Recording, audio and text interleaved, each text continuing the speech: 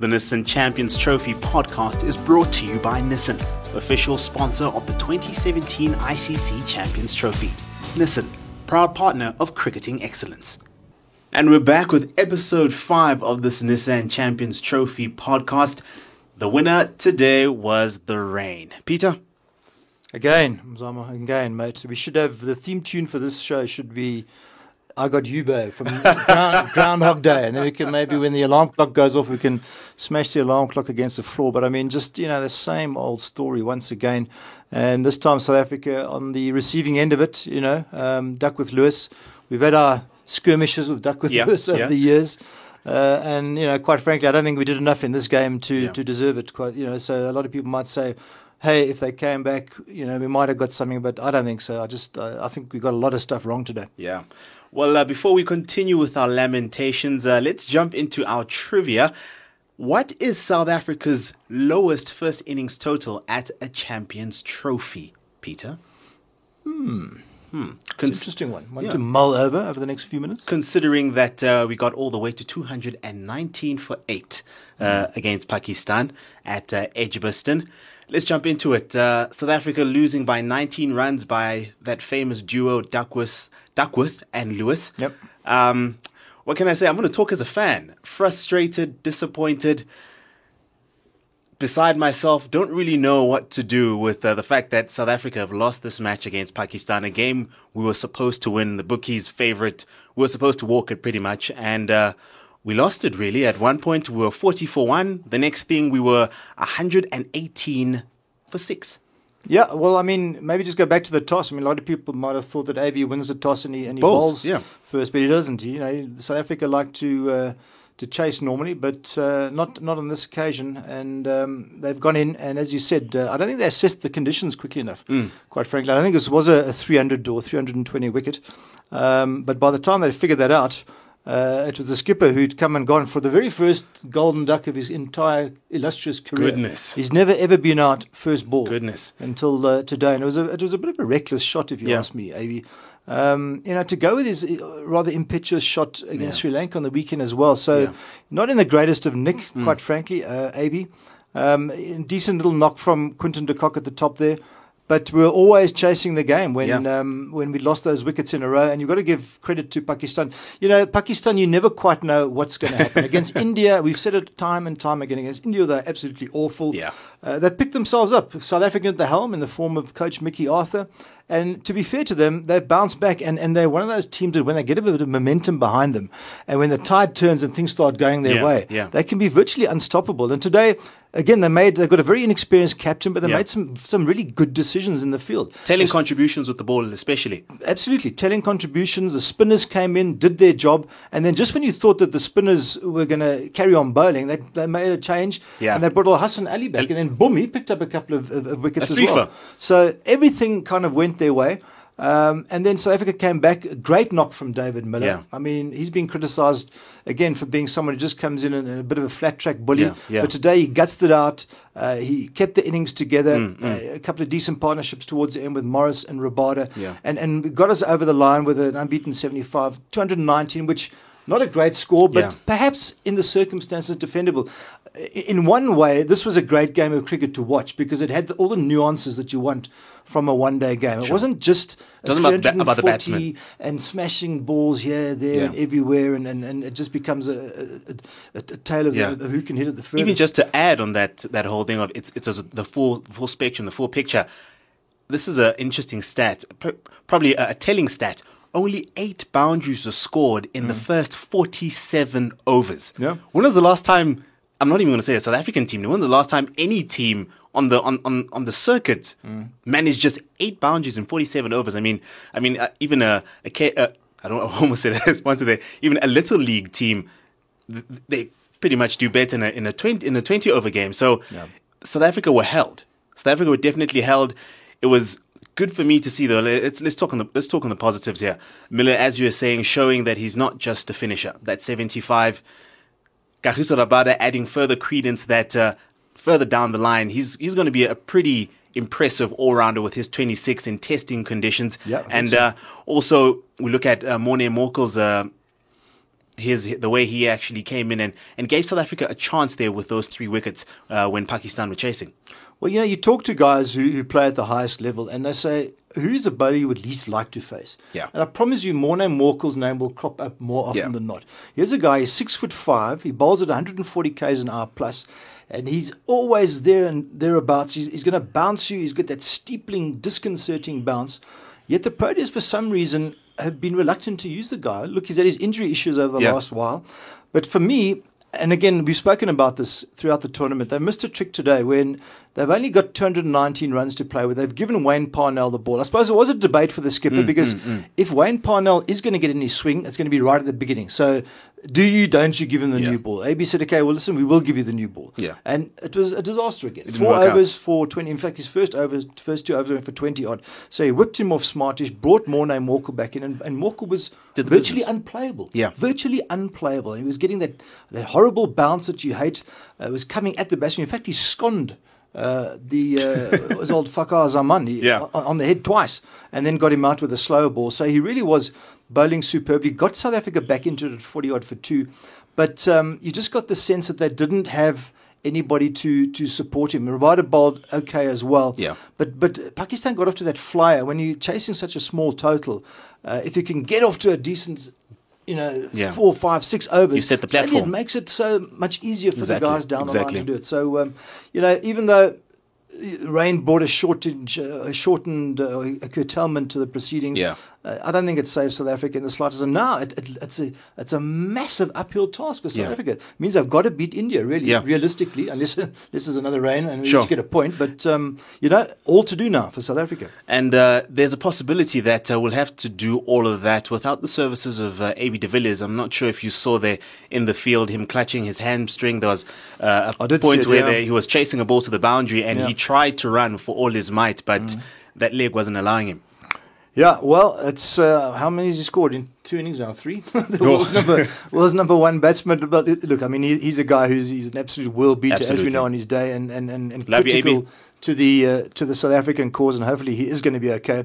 But that game on Sunday against India is shaping up to be an absolute must-win for them. Depending on what happens tomorrow, of course, because Sri Lanka play India on Friday. Yeah. There's weather. It's a 50-50 weather call in London as well, so who knows how that's going to go. And, unfortunately, I hope this tournament, because I was looking so much forward to this event, and hopefully it's not going to go down as just a damp squib in every sense of the word. Absolutely. Now, speaking of that potential decider, be part of the excitement with Nissan. Look out for Mitchley's Moments to hear untold tales from cricket's archives. Catch our very own Cyril Mitchley at Nissan ZA on Twitter during overs 20, 35 and 45 of the South Africa and India innings on Sunday, the 11th of June. Peter, a must-win for South Africa. India will be pretty much licking their lips, considering if the weather prevails, if it doesn't prevail, they should be able to do the business against Sri Lanka. Yeah, I would think so. I mean, Sri Lanka were fairly disappointing against South Africa in that opening game. They might have Angelo Matthews back, which will be, I mean, he's their one world-class player. Absolutely. And even if he just plays as a batsman, solely as a batsman, he's good enough to be in that side. So, they might get something out of that. But, I mean, the India, it was a bit of a juggernaut, to be honest, against Pakistan at the same venue, funny enough, as South Africa played against Pakistan. So, India, if they play anywhere near to their capabilities, I think they'll be too strong for Sri Lanka. But you never know. Sri Lanka often have one decent performance per tournament in them. It certainly didn't come against the South Africans, and hopefully they're going to bowl a little bit quicker as well, because they're going to be without their skipper, Upal Chandanaz. He got a 2-match suspension. Interestingly enough, hefty, don't you think? Hefty, and also interesting. Kane Williamson, because New Zealand were also very tardy, but he didn't. He only got 40% of his match fee, so there was a little bit of double standards there. It wasn't quite the same duration that they were over as Sri Lanka, but still they were appreciably over. So it seemed that there was, as I said, a bit of double standards applied there. But they've got to sort that out. And in fact, most of the teams have been pretty tardy with the over efforts for sure. But tomorrow, India, Sri Lanka. And then we've got the other group as well. Now, Australia, of course, are in a situation where they may go home without a win, but they may also go through without a win as well. Because if they pick up 3 points, from 3 rain-out games. That might be good enough. Who knows? If Bangladesh hold New Zealand, or the weather holds Bangladesh and New Zealand, that is. But before we talk about that England versus Australia encounter, let's head for a break, and we'll be right back with what our ambassador Sean Pollock has to say about this encounter.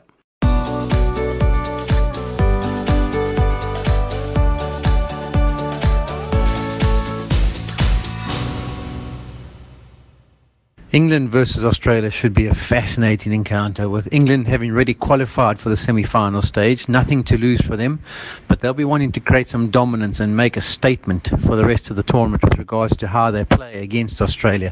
Australia with it all to do. 2 games have been rained out. They sit on 2 points, and they need to get a result. If they do not win this game, they'll probably be out of the tournament, and that'll be very disappointing for them. They haven't shown great form, Australia. They're starting to show glimpses of what they're capable of in the bowling department. Stark's looking like he's coming good, and David Warner at the top is starting to get in amongst the runs. But England, they've looked very good against South Africa in the one-day series we played against them. They've been looked very good in this Champions Trophy so far in the 2 games that they have played. And I think they'll be hard-pressed, will be Australia, to win under these conditions, particularly with all the pressure of qualification on their shoulders. Speaking of Sean Pollock, visit Nissan South Africa on Facebook or Twitter during all of the Proteas matches to see Sean's fiver. 5 photos in 5 minutes from former South African captain Sean Pollock for a different take on the game. Now, Peter, Edgbaston, England against Australia. Like you were saying earlier, Australia could actually reach the next phase. That would actually be a record, reaching the semis without actually winning a game. Yeah, it's almost like Soccer World Cup, where you have three draws and you sort of sneak your way through the last 16 or something like that. It would be unprecedented. But I mean, a little bit unfair, because quite frankly, they should have got the win against Bangladesh. I mean, they were cruising towards victory, and they didn't quite get to the 20 overs required to constitute a game. So they were robbed there. Against New Zealand, they were probably saved by the rain, because they were on the receiving end a little bit there. Pretty much like South Africa were against Pakistan today. But against England, they often, raise their game against the old enemy. England have got nothing to play for. They're actually sitting pretty at the moment, because they're the only team who've managed to get 2 results in. And in fact, I think they're the only team. They're the only team. They're the first one to qualify. Yeah, but I'm talking about the games. Exactly. I'm talking about the weather more than anything. I think it's true. Funny enough, the weather gods appear to be smiling on the hosts for some strange reason. But England are through, so maybe not that much incentive for them, but huge incentive for the Australians. And I wouldn't be surprised if they do manage to pull a result out of the bag, providing again it goes all the way and we get a full contest. The big frustration for me is the stop-start nature of these things, because you just get into the encounter and just starting to enjoy it, and then off they come and on they go, and off they come and on they go, and it's very, very frustrating. Interestingly enough, the last time they played each other was in 2015. It was a bilateral series. Australia won that by 3 games to 2. But the last 19 matches in England between these 2 teams, England have won 11, Australia 7. Do you think that points towards a result favouring the hosts? And also, don't forget how they hammered them. England hammered the Aussies in the Ashes as well, where they rolled them over at Trent Bridge, wasn't it, for 40-odd or something like that. So, look, England in their own conditions are very much a different prospect to anywhere else in the world. It's, and even some of the South Africans are learning. You think of young Pechlekwayo, who's just learning that in England you have to bowl a different length, slightly fuller, as I always say, completely different. You'll never have encountered this before, obviously having grown up on South African wickets. So just slight little changes like that are required. But absolutely. I mean, England at home, very different prospect. I fancy the Australians, if we do get a full game, I fancy them to, as they always tend to do when those backs are firmly against the wall. That's often when they produce their best cricket. So I actually fancy the Aussies to sneak that one. Now follow Nissan South Africa on Twitter at NissanZA during overs 20, 35 and 45 of the South Africa and India innings to catch Mitch Lee's moments with former umpire Cyril Mitchley. #moments that count. Now, Peter, what do you think will be the moment that counts from this week, the defining moment? Is it the South Africa result against Pakistan? Is it potentially the Australia game against England? Well, I mean, just from South Africa's point of view, I mean, it's very much the South African game. I mean, the Pakistan game, had South Africa won this one, they'd have been also sitting pretty in the semi-finals. Now suddenly it's a massive scramble just to qualify for the Final Four. So, this game's been very much a watershed moment in the South African campaign. And, it looks like, speaking a little bit prematurely perhaps, but it looks like another campaign where it's all very well being number one ranked team in the world, all very well winning every bilateral series that you play, but when there's silverware on the line, South Africa sometimes, they just somehow seem to develop these stutters.